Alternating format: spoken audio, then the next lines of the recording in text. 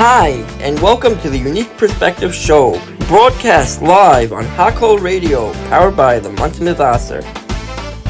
Every person, and in particular, every Jew, is special and unique in his or her own way, contributing to society with their very own flavor. My name is Yehuda Blonder, your show host, and I was born with a rare medical condition called familial dysautonomia, also known as FD. Growing up and overcoming multitudes of medical challenges shaped the person I am today, as well as gave me a rather unique perspective on life.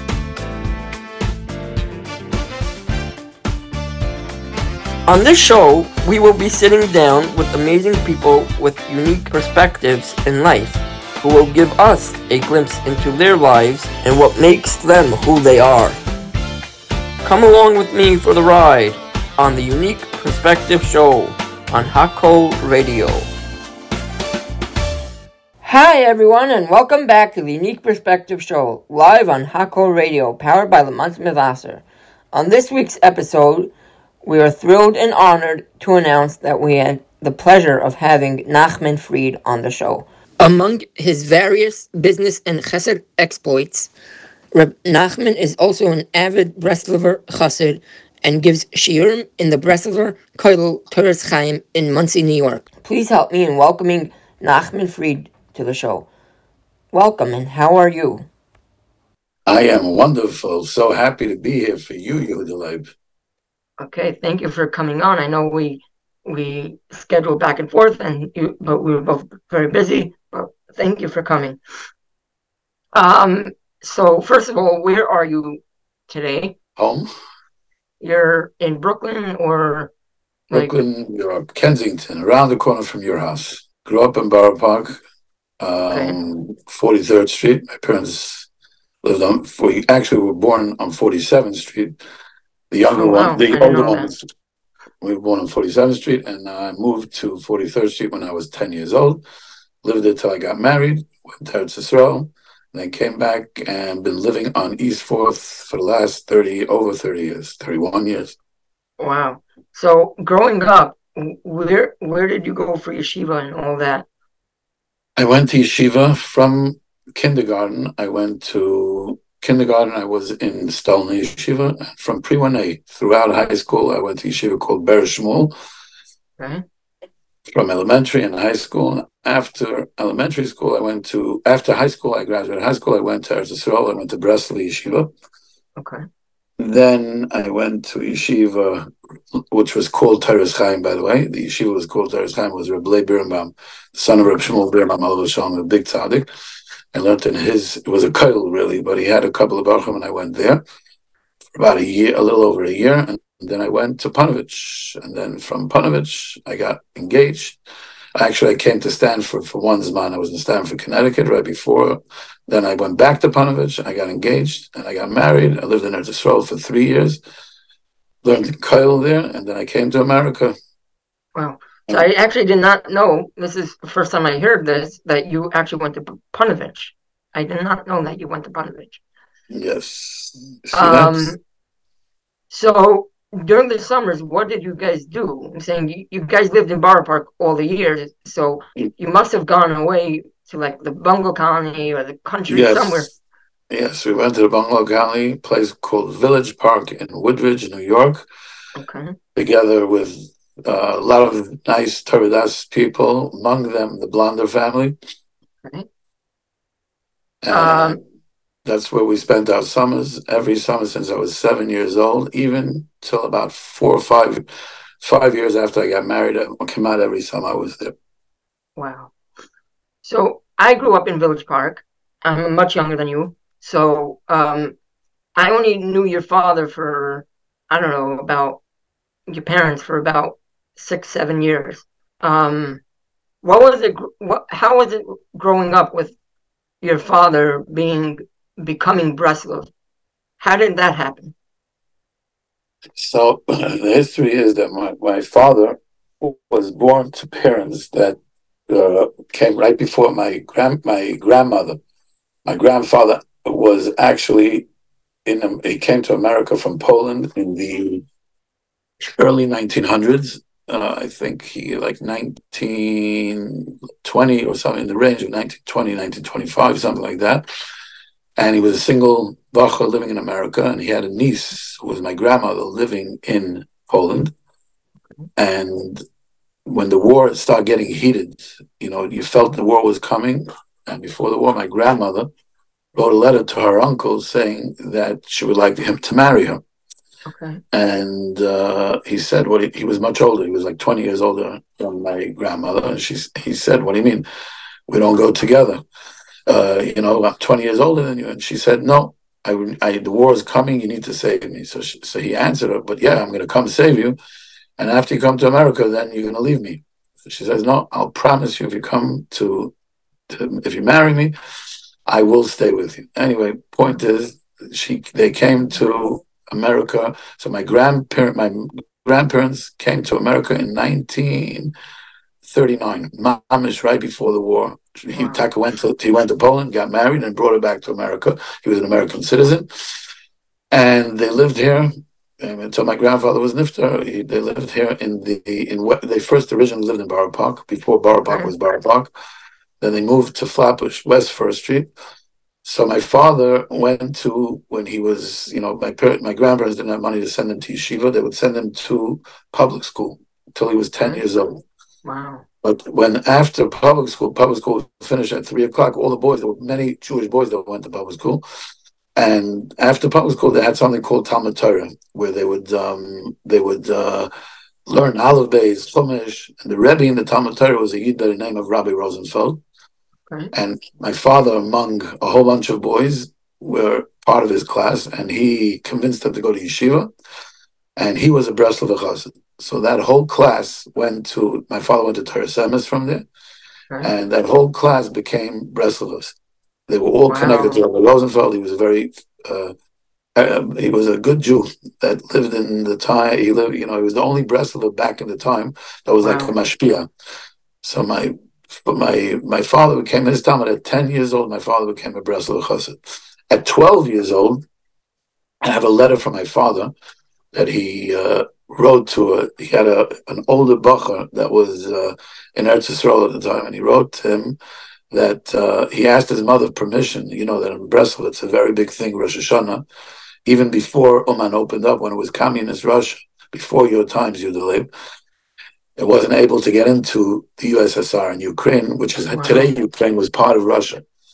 And it was the communists didn't let, especially Americans. It was a Cold War between America and Russia. You weren't able to get in, not Americans, not Israelis. And there was many years that from the war, basically from World War II, no one was able to get there for Rosh Hashana. Wow. So only unless you lived there. And there was a minyan there for many years from people who lived there. But at those times, it was very difficult to be a Jew in the communist Russia. They were against any kind of religion. So the Yidden, what did Breslover Chassidim do? So in Eretz Yisrael, they had two minyanim. They had a minyan in Yerushalayim and a minyan in Mohoran. There was a machlokes. Where do you go for Rosh Hashana if you can't get to Oman? But the Yidden in America that couldn't afford to get to Eretz Yisrael, they made a kibbutz where they all came together to daven. The only Breslover shul at the time that had a kibbutz was in the Lower East Side. Wow. So when my father was 12 years old, he wrote a letter to his friend that was in Eretz Yisrael at the time. And he told him, I really asked my mother for permission to go daven with the Breslover Chassidim on the Lower East Side. Well, my mother declined me. So I went to the Mir Yeshiva to daven Rosh Hashana, and I closed my eyes, and I imagined myself that I was davening on the East Side with the kibbutz of Breslover Chassidim. And I asked Hashem that the next year I should be able to be Zoicha to be in Oman for Rosh Hashana, which those days it was a dream. Right. The next year was after his bar mitzvah already. My father went. So my mother. He asked his my grandmother. He asked his mother again for permission. And again, she declined him from going. So he davened Friday, the first night Rosh Hashana in the Mir Yeshiva, and then he walked from Flatbush, from West First Street. He walked to the East Side for the rest of Rosh Hashana. My grandmother had the police looking for him as a missing person because he snuck out to daven. So he was Monsey NY. He really believed in Rebbe Nachman. He was Monsey NY to do the tzivui of Rebbe Nachman, which was that everybody should daven together on Rosh Hashana. If you could come to Oman, if not, all Breslover Chassidim should daven together. So that's the history of how my father got affiliated with Breslover. Then he went later on. When he finished high school, he went to Breslover Yeshiva. He went to the Mir Yeshiva in Eretz Yisrael and left the Mir Yeshiva to go to Breslover Yeshiva. They opened up an American group in Yerushalayim. And that's when he got to know all the big mashpiyim in Breslover that were alive at the time. Rebbe Yitzchak Bender, Rebbe Shmuel Shapiro, all the real big guns that were there in Eretz Yisrael, the big Ovdei Hashem. And that's how he became a Breslover Chassid. And then he came back to America and he married my mother and I was born. And in 1969, the year that I was born, right after I was born, my father took his life savings, his chasna money, whatever he had life savings, and he went for his first trip to Oman for Rosh Hashana in 1969 in communist Russia.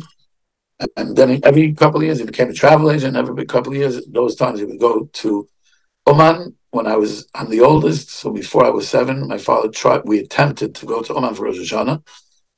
And we did not make it. It's a long story. I don't know if you want me to say this. It's a nice story, but I don't know if you want me to say the story now, but it's a long story.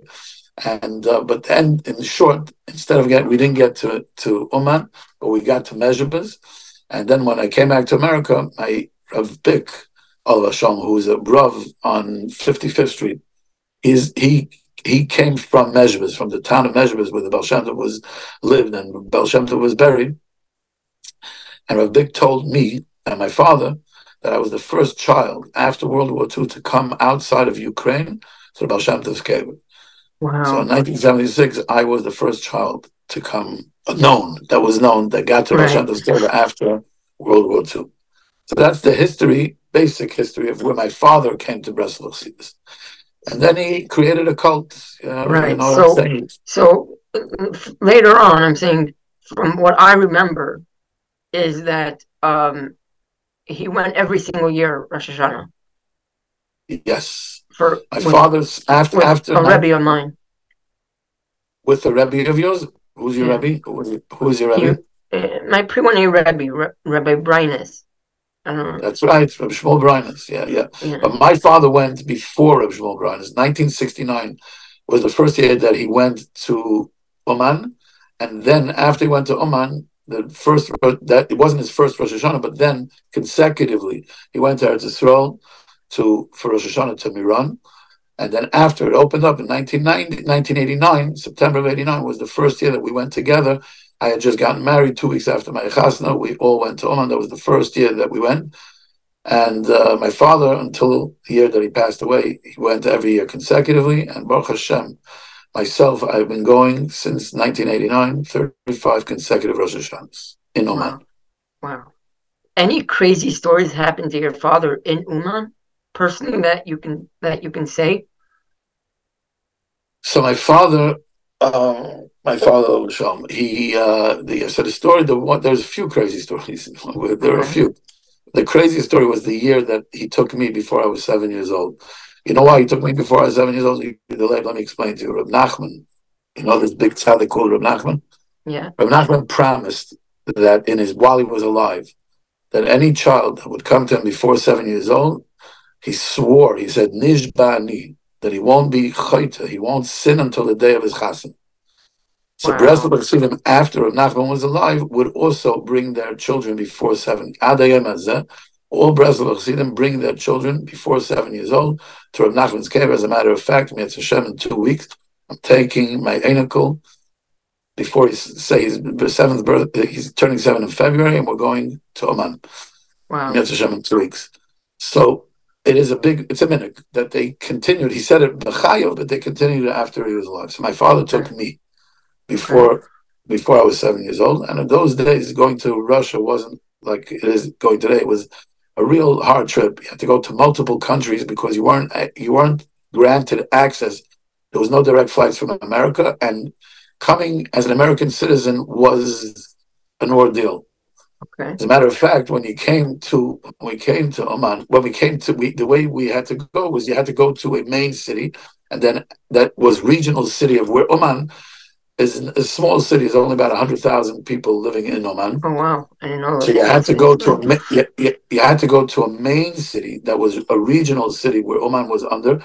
Oman was under 3 different regional cities, either Kiev, Wow. Vinnytsia, or Odessa.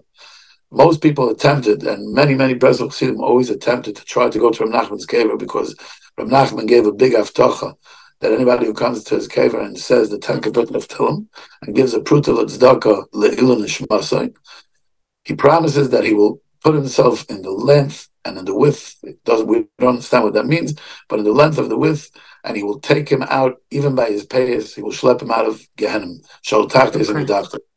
So since then, many Breslover Chassidim, not many, all Breslover Chassidim, tried to go to Rebbe Nachman's kever so that they can be mekayim. They get this tremendous avtocha. Okay. So many attempted, and they weren't able to get there. My Okay. father thought of a chap that everybody attempted, because they would go to Kiev, and in Kiev they would ask permission to go to Oman, and then they would get rejected. So my father decided that he will go to a different place called Vinnytsia, where not many people attempted to go. It was closer to Oman than Kiev, and he'll try from there. Why he came up with this chap, I don't know, but that was his chap. Okay. Anyway, we went to Vinnytsia, and we arrived, and the way it went was you would ask for permission. It would take 3-4 days till they came back to grant your request or deny your request. And I remember those 3-4 days. I was a little kid, but I do remember my father taking me to the park, and he would go and he would daven, make his bailis in the park over there for hours, and cry, beg Hashem that he should let him be able to be zocher to come to Rebbe Nachman's kever and bring his son before he's 7 years old. Anyway, it turns out a few days later, the request comes back denied. Yet in Russian. Wow. You cannot go to. So my father was devastated. He took his life savings in order to bring his son, oldest son, before he's 7 years old. So what did he do? He went and he decided in the middle of the night. He woke me up, and we went in the middle of the night, and he went and he found a taxi driver that spoke Yiddish, that was a Yid, and he offered him $300. Now, $300. This is 1976. Okay. I just want to tell you that $300 to a person living in Ukraine, even for an American, $300 was like today at least $4,000, right? Or $5,000. Wow. But to someone living in Russia at the time, it was like $50,000. So imagine someone came and offered you $50,000 to drive you as a taxi driver to take us to Oman. Anyway, we start driving. And we're driving for about an hour, and all of a sudden we see signs. My father sees signs. I couldn't read the signs. He sees signs saying Vinnytsia. And he goes to the driver. He says, "What are you doing? We're supposed to be going to Oman." He says, "Yeah, I got scared, and I can't do it." And he takes us back to the headquarters of the taxi. And the head of the taxi was also Yid, but he was afraid of his life. You have to understand. Those days, everything was punishable by prison or even death. It was a crazy, crazy country. They were. So the head of the taxi guy said, "I have to report you to the police." And he reports us to the police, and then they take my father in for interrogation, and they interrogate him for 13 hours, saying he's a spy. Wow. He's a spy. So he was interrogated for 13 hours, and then what did they do with me while he was being interrogated? So there was like a Sheni Lamelech, like the guy, there was the head guy, and there was the sidekick. The sidekick was ordered to take care of me, and he took me, I still remember it, he took me to the park, and he bought me ice cream, and whatever, and he befriended, and somehow he took a liking to me, and he befriended my father. Anyway, he saw after 13 hours of interrogation, they realized that my father's not a spy, and they said to him, "Okay, Oman, you can't go. We're not giving you permission to go to Oman, but is there another place that you want to go to?" So he says, "Yes, I want to go to Mezhebez. Mezhebez is the Baal Shem Tov. I can't go to Oman. You want to go to Baal Shem Tov?" So we went to the Baal Shem Tov, and that's what I told you. I was the first child to get to Baal Shem Tov's kever after the war. Anyway, this guy, this Sheni Lamelech, this like the sidekick, his name was Anatol. So Anatol saw that my father wanted to go to Oman so badly. So he told him that, "Listen, I'll make a code with you. We'll write each other letters.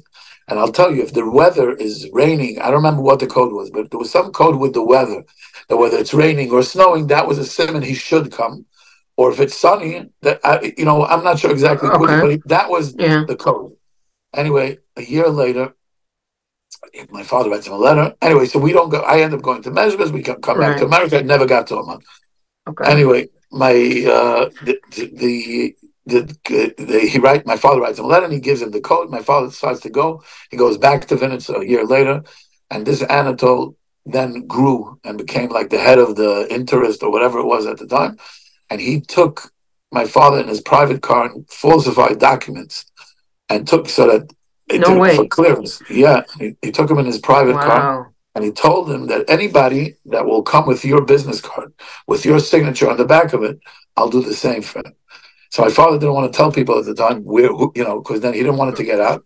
But anybody who needed a big shiur, there were two people that I knew personally. One is still alive, one is not anymore, that didn't have children for many, many years. And my father gave them the card, and he went, and they met Anatol, and Anatol took them to Rebbe Nachman's kever, and both of them had one child, one had a boy and one had a girl. Both are living today, the children are living today, and they never had children afterwards. That was the only children that they had. Wow. And that happened after they went to Rebbe Nachman's kever. Story's not over. Okay. So my father used it for himself every couple of years. It was very hard to go to Oman at those times, and he went to Oman. So he would go himself, and Anatol every time would take him. Anyway, one time my father has a dream while he's in Vinitsa that Anatol tells him, my father asks him, he's sitting in the car with him, and Anatol's sitting in the front, he's sitting in the back, and this is the vision that he has, and he asks him, Anatol, tell me, why are you doing this? You're risking your life to take me to Oman? He was a guy. So Anatol tells him, because I'm Jewish. The next day, he's taking my father to Oman from Vinitsa, and in the car, exactly like the dream, but a little different, he tells him, my father asks him, why are you doing this? Why are you risking your life for me? And he tells him, my mother just passed away a few months ago. Right before she passed away, she called me to her bedside and she told me, I just want to tell you that you're something that you never knew, but you are Jewish. His father was not Jewish, but his mother was Jewish. Right. So when he found out that he was Jewish, he told it to my father. So my father realized the whole reason why he was taking him all the years, he didn't know that he was Jewish, was all because he had a gefühl for another Yid, and he saw the ruts of another Yid that wanted to go. Anyway, story's not over. Okay. It's a long story. It's a long story. I like this. So anyway, years later, 1989, that was the first year that we went to Rosh Hashana. My father was a travel agent. Right. So he was the one who took care of all the tickets of everybody coming to Oman. It was the first year 800 people went to Oman. So who took care of the group? He had Anatol, take care of all the ground transportation in Oman. Anatol was his man in Russia. Right. But so we came, I met Anatol at the time, I remember him. And anyway, Anatol tells my father that he wants to immigrate to Eretz Yisrael. And it wasn't yet time of immigration, and he wanted to immigrate. So my father helped him. And he got him a visa because he was Jewish. So they got him a thing and he got him a visa. And Anatol lives in Eretz Yisrael now. And he's kept up with my father for the years. When my father passed away, he heard my father passed away and he wrote a letter to my mother. And he told my mother that he's living in Ramot and he's started keeping Shabbos and he's Shomer Shabbos. Wow. All started from this trip that my father tried to go to Vinitsa and we were declined to go to Oman. We got to Mezbez. And that was all. So that's the end of the story. Wow. You want to know a nice story? There are other stories, but that was a very nice story that happened to my father way back in the day. But there was something else from what I remember. Your father got in trouble or something, like in Uman or something. He spent like. That was the story. That was this trip. That story with 13. They interrogated him for 13-hour interrogation. Yes. Wow. They thought he was a spy. He had to prove with pictures different things. How did he prove?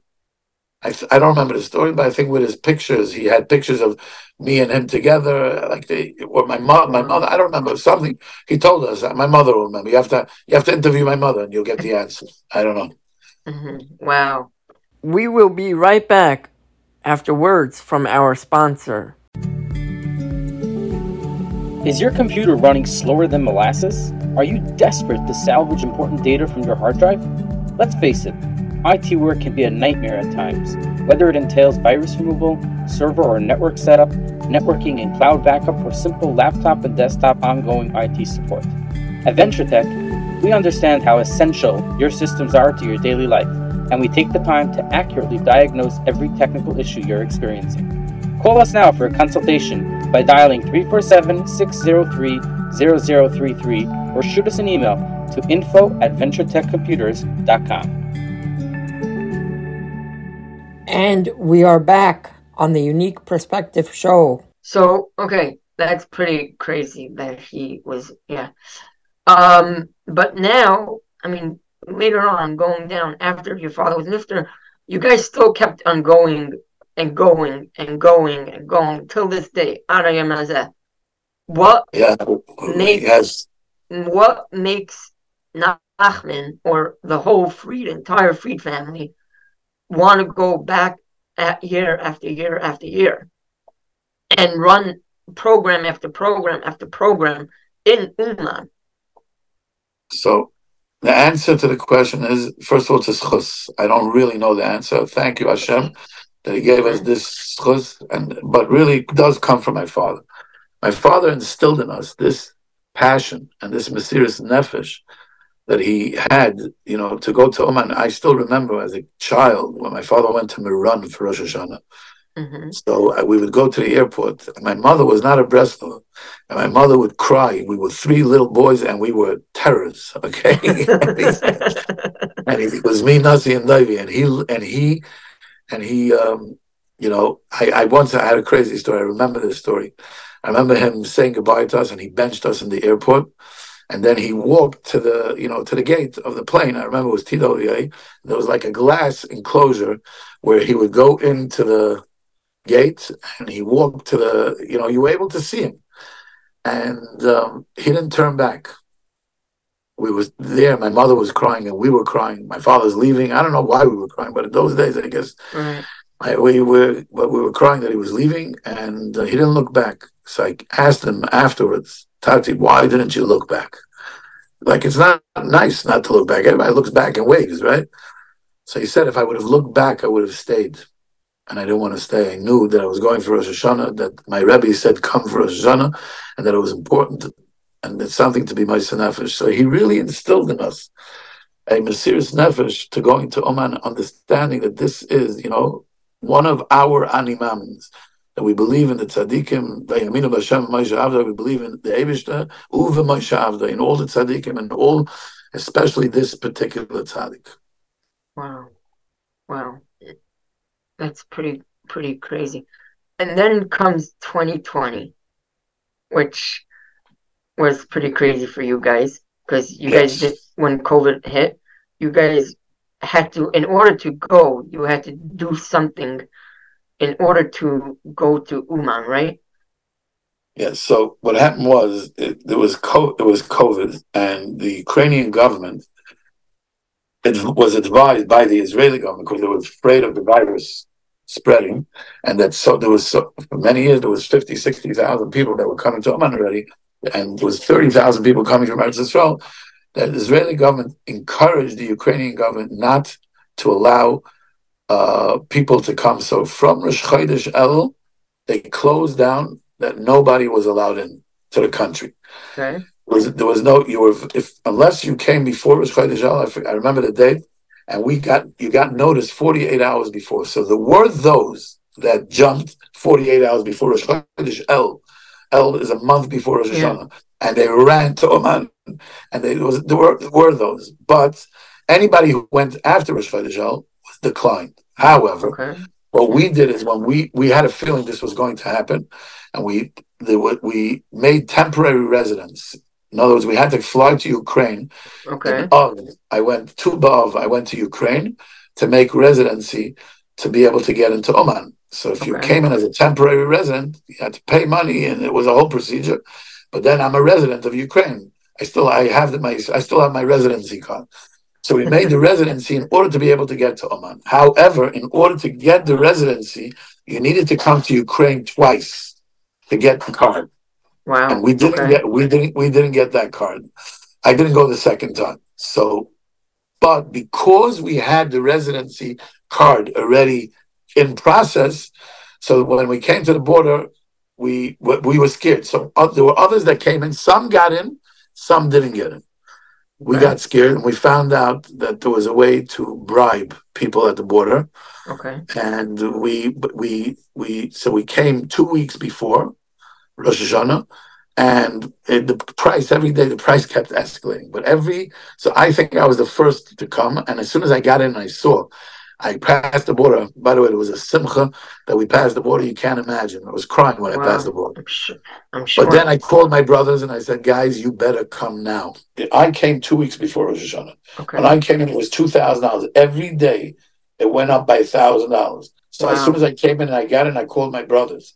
And each day, another brother. My brother knows he was the last one to come with my son. And for him, it was $5,000 to come. And it was crazy. At $5,000, they came like 10 days before Rosh Hashana. They were the last people to get in. And after that, they closed the border completely. Rosh Hashana, there was only 1,500 people that came there. That was the story. But Rosh Hashana. And I think that I to be there in the year of COVID, there was no family that the entire family came in. We were the only family that all 6 boys got there. Wow. So nowadays, there's a ton of people that go every year for Rosh Hashanah. They're making it like, I don't know, hundreds. Thousands. No, not hundreds. This year there was between 30 to 40,000 people. Okay, but it's a very hard trip now. Now that there's a war, it's a minimum of 12, 13 hours of driving to be able to get there because you can't fly into Ukraine. So where do you fly into? So there's many different places, different countries. Moldova is one country, Poland is another country, Hungary, all different borders. But Breslover Chassidim, they're adamant and Monsey NY to be able to come. So, but your family, like the Fried family, is longtime Breslover family. The people that I know that started going 10, 15 years ago, are they like they're the newfound Breslover, or they're like? So the Yesh no. So the people who started going for Rosh Hashana, any Breslover Chassid that was a real Breslover Chassid went for Rosh Hashana to Oman, goes to Rosh Hashana. Okay. No question. There are Breslover Chassidim, there are a lot of new Breslover Chassidim that are coming about. People are being inspired by Rebbe Nachman. Rebbe Nachman, listen to me, you the lady. It's time for you to join too. Rebbe Nachman talks to every neshama in our generation. I don't know if you know this because you never attempted to learn his Torah, but your whole movement, the whole movement that you're affiliated with, which is called Thank You Hashem, is all inspired by Rebbe Nachman's Torah. 100%. And those people that I'm very good friends with, they are. I'm actually going in a couple of hours, going for a yiur test for bringing in with the Thank You Hashem people. But we're all very inspired with Rebbe Nachman's Torah. But if you get inspired, let me tell you, here's the trick. If you get inspired, they're the younger kever. So it doesn't make a difference. If you get inspired by Rebbe Nachman's Torah and you realize that he's speaking to you, and he gave remedies to every type of challenge that we are challenged emotionally, spiritually, physically. Okay, even physical, because most physical challenges come from our emotional and spiritual challenges. Okay. And when you feel that connection to him, and you see that this is the doctor, and this doctor said to come to him for Rosh Hashana, and he said, "Come." So, what is it for me to give up a little bit of money and a little bit of agmas nefesh to travel? And the davening is beautiful there. And I'm davening with 50,000, 30, 40, 50,000 people. To be Rosh Hashana, to say Tikkun HaKlal Erev Rosh Hashana, I don't know if you watch it on the videos, thousands of people saying Tehillim together. It's an inspiration, especially when you know that he gave you a remedy. All year he said, if you come to me for Rosh Hashana, I'll take you out of Gehenna. So Kol Shekain, when he said Rosh Hashana was given to him as a present and that nobody should be missing, when you feel a relationship with this tzaddik, you're going for Rosh Hashana. So yeah, all the new people that are coming, most of them are inspired by some kind of inspiration of his Torah, and even the ones who are not dafka through his Torah, even the ones who are going to have a good time, they're going for a spiritual good time. Uh-huh. There is something about this place that is, and how many people that I can tell you, I know there are thousands of people that have visited Rebbe Nachman's grave that got inspired and became Bali Tshuva. I can't tell you thousands, but I know personally tens, if not hundreds, over 100 people that have become Bali Tshuva because they went to Rebbe Nachman's kever. Even, I just met a guy. I don't want to say his name, from a very prominent Litvish family, very wealthy, prominent Litvish family, Rosh Hashivas, that he went to Oman by mistake. He was going to Ukraine. He went for Kiryat Tzadikim. He went to Oman also. He can't explain it. He says, I felt like I was grabbed. He just told me this week. I was grabbed by Rebbe Nachman, and ever since he comes every year Rosh Hashana, and against his family wishes, and he comes every year Rosh Hashana, and he learns Rebbe Nachman's Torah, and he says, listen, I care about my ruchnias, and Rebbe Nachman, he talks to my spirituality. Wow. Why don't the women and the kids come for Rosh Hashana as well? So, in the time of Rebbe Nachman, I guess there was no women. But I don't think that's the reason. I think in those days, because Rebbe Nachman did say to make your wives chassidas. He said that. Okay. So I don't know if he meant it for Rosh Hashana, but I think it wasn't angenommen. It wasn't accepted that when Chassidim went to Rebbe, they went to it wasn't only Rebbe Nachman. All Chassidim, you went to the Rebbe for Yom Tov, for Yom Tov, for all different Yom Tov. Rebbe Nachman was specific about Rosh Hashana. Got it. And what was Rebbe Nachman specifically about Rosh Hashana that he took Rosh Hashana as? Rebbe Nachman said, Rosh Hashana sheli oila al hakoil. Ish bal yeda. That means my Rosh Hashana is oila al hakol. It is more than everything. In other words, oila al hakol means hakoil. That means spiritually. If you're looking to do something spiritually and you want to be connected to it, Rebbe Nachman says that it's oil al hakol. Rebbe Nachman also said that no matter what I tell you, don't go away from a Sif Shulchan Aruch. So Breslover has a structure where Shulchan Aruch is number one. Sometimes Chassidim, other Chassidim, and I'm not knocking anybody, I'm just saying certain things, like for instance, davening bezman. Breslover is very maggid at davening bezman, not to daven after zman krishma, zman tefillah. Most Breslover Chassidim daven v'sikin every day, and b'shkia they're very maggid. Halacha is number one. Okay. However, Kabbalah, which is after halacha, is spirituality, and Rebbe Nachman said Rosh Hashana sheli oila al hakol means hakol. It means everything. Oila al hakol, anything spiritual that's what he said. And he said, Ish bal yeda. Nobody. And he said, Loimi boya atem, not just you, but kala oilam kulay tala Rosh Hashana sheli. The whole world is telling my Rosh Hashana. So if you believe in this tzaddik and you believe in the words that he says, there's nothing bigger in the spiritual meisim that we can do than going to Rebbe Nachman for Rosh Hashana. On Rosh Hashana. Of course, there's nothing bigger than learning Torah. Don't get me wrong. I'm not trying to put it in the thing, but we're talking about, you understand, talking about is somebody who's looking for connection and going to Rosh Hashana to be Rosh Hashana in the presence of a tzaddik. There's no bigger place to go to than to Rebbe Nachman for Rosh Hashana.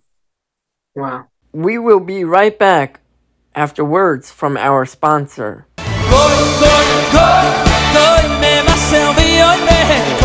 Do you have a business or organization that you are looking to promote?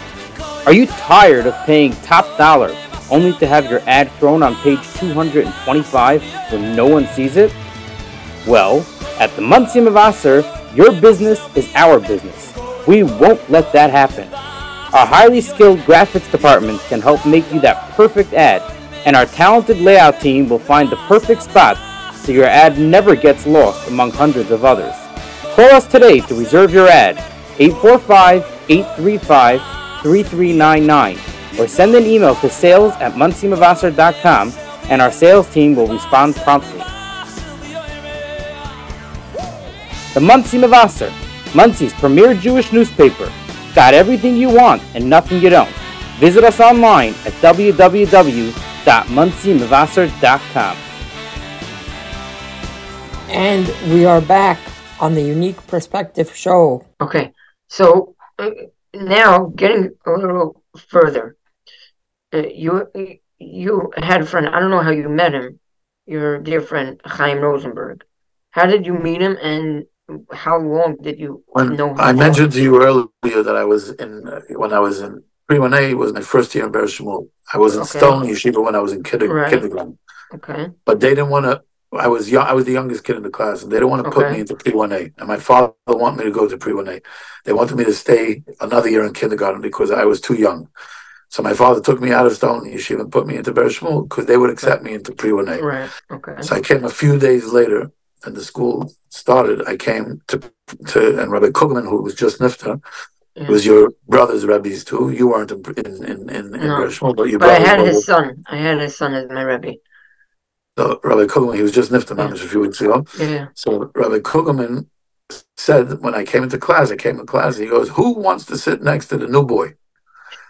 And this boy raised his hand in the back. His name was Chaim Rosenberg, and he sat next to me. And from there on, we became very, very best friends, close friends. Every single Shabbos, I would either go to his house or he would come to my house growing up. And we were in the same class until 10th grade. In 10th grade, he went to South Fallsburg. And then we continued our relationship later on. But, we went our separate ways. And then but we were still friends.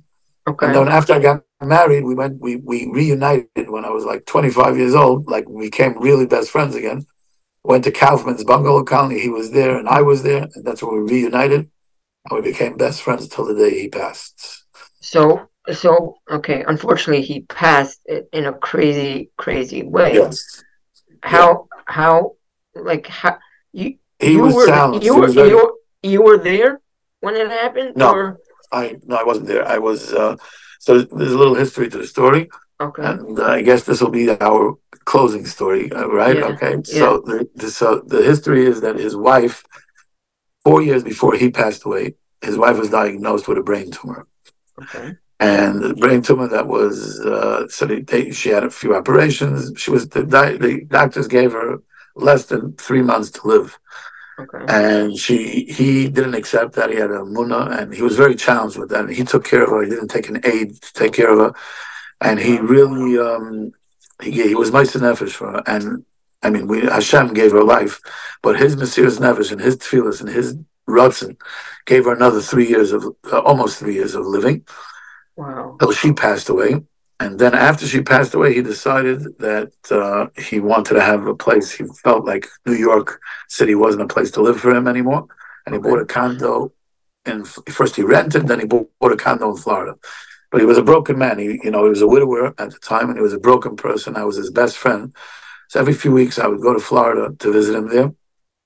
Wow. And I was the most in this apartment, more than his children, more than anybody. I was the most in this apartment. As a matter of fact, I was supposed to go. He went the day that the collapse happened. He went to Florida. Mama, she landed 11:30 at night is when he got to the apartment, and 1:30 in the morning is when the collapse happened. Wow. So Mama's like 2 hours later. 2 hours before. Why did he go? Because his daughter and his son-in-law asked to use his apartment.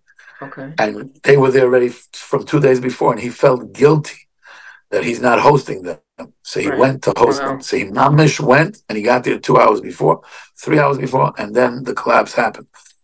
So, yeah, I was supposed to be there the next Sunday. The following Sunday, I was supposed to be there. I was actually supposed to be there then. If his children weren't there, I was going to be there then. But because his children weren't there, we made up that I was going to come Sunday. Okay. So I was the closest person, I believe, definitely in the last year. This story happened, and it shook the world. It shook the world. It shook my life. And for 2 weeks, we were waiting until he was found, and then he was found. And so that's what inspired. So you want to know how we So how did what made you start? What gave you the idea to start Kollel Toras Chaim, and what is it all about besides Rebbe Nachman's Torah? Okay, so for who says it's anything else besides Rebbe Nachman's Torah? I don't know what. So what happened? So why did I take on this cause? I'm not a person that does causes. I was learning Likutei Mohoran my whole life, and actually for the last few years I've been learning it being myself with a chavrusa.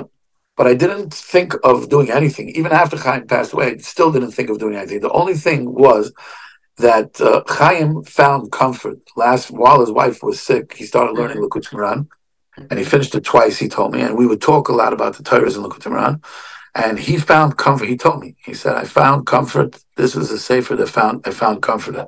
And he came to Oman, for Rosh Hashana. His kids did he become Breslover also? No, but he was very. This was became his sefer. Came to Oman. He loved Rebbe Nachman, and he found comfort. He told me Rebbe Nachman's sefer gave me comfort. So, as a matter of fact, I was learning the Torah. Like Breslover started a thing a few years ago where everybody learns the same Torah be'in. So we were learning a Torah Yudches, and I was learning, and Chaim was also learning it. It was right before he passed away. And we were talking, we learned the Torah together. We were talking, Chedushim and the Torah together. Anyway, but I didn't think of doing anything for him. But what happened was a friend of mine in Eretz Yisrael called me. It was the year after COVID. So all the Breslover Chassidim were afraid that they're not going to get in like the previous year. So they all came early. They came from Rosh Hashana. So a guy called me up and he says, there's thousands of Breslover Chassidim there. They don't have an income and they don't have a Heichel Torah. They don't have a place to learn. I want to open up a Heichel Torah. Can you find out from Lezer Shana and Tzvi Lezer if we could use that place as a Heichel Torah? And we'd like to also, give them some money because they have no income. So I asked him how much was the budget. The budget was 500,000 shekel. What was the cheshbon? 1,000 shekel for 500 people. 1,000 shekel. That was the cheshbon. Anyway, so he called me up, and this is a Friday. I remember I was in the country Friday morning. I said, suddenly, like it hit me. Okay, are you going to call it Toras Chaim? Will you do it under my friend's name? He goes, yeah. I said, if you do it, I'll raise. I said, let me get back to you. I called. I actually called a kever. He said to me that I'll give you half, which was 250,000 shekel. Okay, I only have to raise half. I called the guy back. I said, yes, I'm going to do it. Okay. Anyway, so that's how we started. And then I started fundraising, and it was not easy. And it was 2 days before Rosh Hashana, and I threw in the towel, basically. I said I can't do it because the budget went crazy. It went up, and I couldn't carry it. And I went to Rebbe Nachman's kever, and I davened to Rebbe Nachman. I said, listen, I'm going back to this guy as a loser. I couldn't raise the money. I'm sorry. The budget went too high. I wasn't able to raise the money. And I was about to throw in the towel. As I leave Rebbe Nachman's kever, Chaim's 2 children are walking down to the kever, and they see me like all depressed. What's going on? I said, I'm about to go to my friend, Mati Gottlieb, to tell him that I'm throwing in the towel. He says, no, you're not. We're going to do this. Next day, we all got together, his kids, a bunch of my friends, and we made a list of people that we knew in Oman. This is 2 days before Rosh Hashana. And we called, and we raised the entire amount in an hour. And we didn't even get to call everybody. I raised the entire amount in an hour. So we saw that was a nest, mamish a nest. Anyway, a few months later, this guy kept pushing me, and he said, why don't you start learning Likutei Mohoran? Open a kollel in America. And I had a friend, my chavrus, and he said he'll sponsor me for the first 3 months of a kollel. So I went into Breslover Shul. Where else am I going to go? And I said, who wants to learn Likutei Mohoran? That's where we started our first kollel. And then within a few weeks, we had 4 kollelim in Monsey, in Lakewood. And I think for Monsey, Lakewood, first we had Borough Park, Monsey, and Lakewood were the first 3 kollelim, yes. 3 kollelim. And then we had in Far Rockaway and Williamsburg and Belgium, and then in Avram and Ezra's Torah, and in Rechavia. So today we have, 8 kollelim, whatever it is, that's what we have. And Baruch Hashem, it grew. The rest is history. But it was all done not with any kavanah. It happened. Wow. And Baruch Hashem, it's already 2 years that we have. So you took it on yourself, and you run Kollel Toras Chaim yourself, or who runs it? I fundraise. Okay. I'm the one who fundraises. I carry the responsibility of making sure everybody gets paid. I also go say shiurim and all the kollelim, but each kollel has like its own admin / Rosh Kollel. And the tachlis is to promote Rebbe Nachman's Torah. Our tachlis is to teach people how to learn Likutei Mohoran, to be able to teach other people to learn Likutei Mohoran, and to get more and more people into Rebbe Nachman's Torah and to inspire them with Rebbe Nachman's remedies. That's the purpose of Kollel Toras Chaim. How do you find these people to be like the Rosh Kollel or the people that teach? It's a good question. First of all, it's not an easy task, but some of them became in the process. In other words, they didn't have a Rosh Kollel. Right. So I will teach them what the mission is and how to learn and And that's how it became. But now we're trying to set up a curriculum that's designated mamish to teaching on how to learn Likutei Mohoran, and not just how to learn Likutei Mohoran, but how to teach Likutei Mohoran. How to give it over. That's the goal. Yeah, and that's the goal that we're trying to do. We're trying to create it in one kollel, specifically in Eretz Yisrael, that's an English-speaking kollel. Those guys are a little bit more familiar with it, and we're trying to, and then to bring them to America to be able to set up in each kollel and teach people how to teach. That's the next stage. Well, that's got to be like that. That's got to take lots of time and effort on your part because you have to find the people also. Yeah. So Baruch Hashem, we found a nice group of people that mitoich zeh, not the whole group, but we have like 25 Yimgalite right now in Eretz Yisrael that are learning how to teach. Wow. Out of that, hopefully we'll have 10 that we'll be able to send out and send out to the various different kollel and rotate them so that they teach how to teach. And that's how we want to build more and more kollel and have a kollel in every city that there are Jews in the world. And we're working on another thing is to have it, we're doing online now, using social media as a way to promote it and hopefully to have an online kollel, Yetz Hashem, where you can learn all over the world on Zoom online and be paid. So that's the goal, Yetz Hashem. How do my listeners find out more about Kollel Toras Chaim? Kollel Toras Chaim. And where can they donate? This is not about, before donating, I want to tell you, it's more important that your listeners know about Toras Chaim to learn Rebbe Nachman's Torah. Anybody who wants to learn Rebbe Nachman's Torah can PM me directly or call me 347-733-0000 or my email is nachman@toraschaim.org. I'm sorry, nachman@toraschaimkollel.org. Or my personal email, which is nachfried69@gmail.com, or Yehudalei, they could come through you because we're going to get you to learn Torah. The main thing, the cause is more important than the money. The money will come by itself. Right. As long as more people get affiliated with the cause, the money's going to come by itself. So it's more important. But yes, if someone wants to donate, we have a website, and I'll send you all the pratim where you can put it on the as a screenshot. But people can join the WhatsApp group, and we have a share once a week on Zoom. And we also put up shiurim from different kollel, and anybody who wants to follow the Torah that we're learning. What we do is we learn one Torah for 3 months. So that everybody can get into it. It takes time to get into the Torah and learn the Torah and live the Torah. The purpose of Kollel Toras Chaim is to live the culture, not just say a nice shtickle Torah shal shudas or by Sheva brachas, but to live the Torah. That's what we do. So, can Rebbe Nachman give some Torah at the end right now? So I'll tell you the Torah that we're learning right now. I'll give you a little tidbit of the Torah. Okay. And it's really deep. I'll give you one little thing that's Rebbe Nachman says that a person should not go with chachmas and his sichlei the chachmas, which means he shouldn't follow his intellect and his cleverness. Right. He says that what you should do is you should go with tmimus upshitas. Tmimus upshitas means simplicity and innocence. So what does that mean? Does it mean not to think? Does it mean not to use your seichel? This is what Rebbe Nachman says. A person who follows his seichel and his chachma will end up making mistakes that will become failures, that will become evil. Nachman's telling you how you become evil. First, it starts off with a mistake. Then it starts off with a mishal, a pitfall, failure. And then if you continue following your seichel and your chachma, then you become evil. So Nachman says, what is the way not to do it? The way is to go with tmimus upshitas. Tmimus upshitas doesn't mean not to follow your seichel, but it means not to follow your kavod.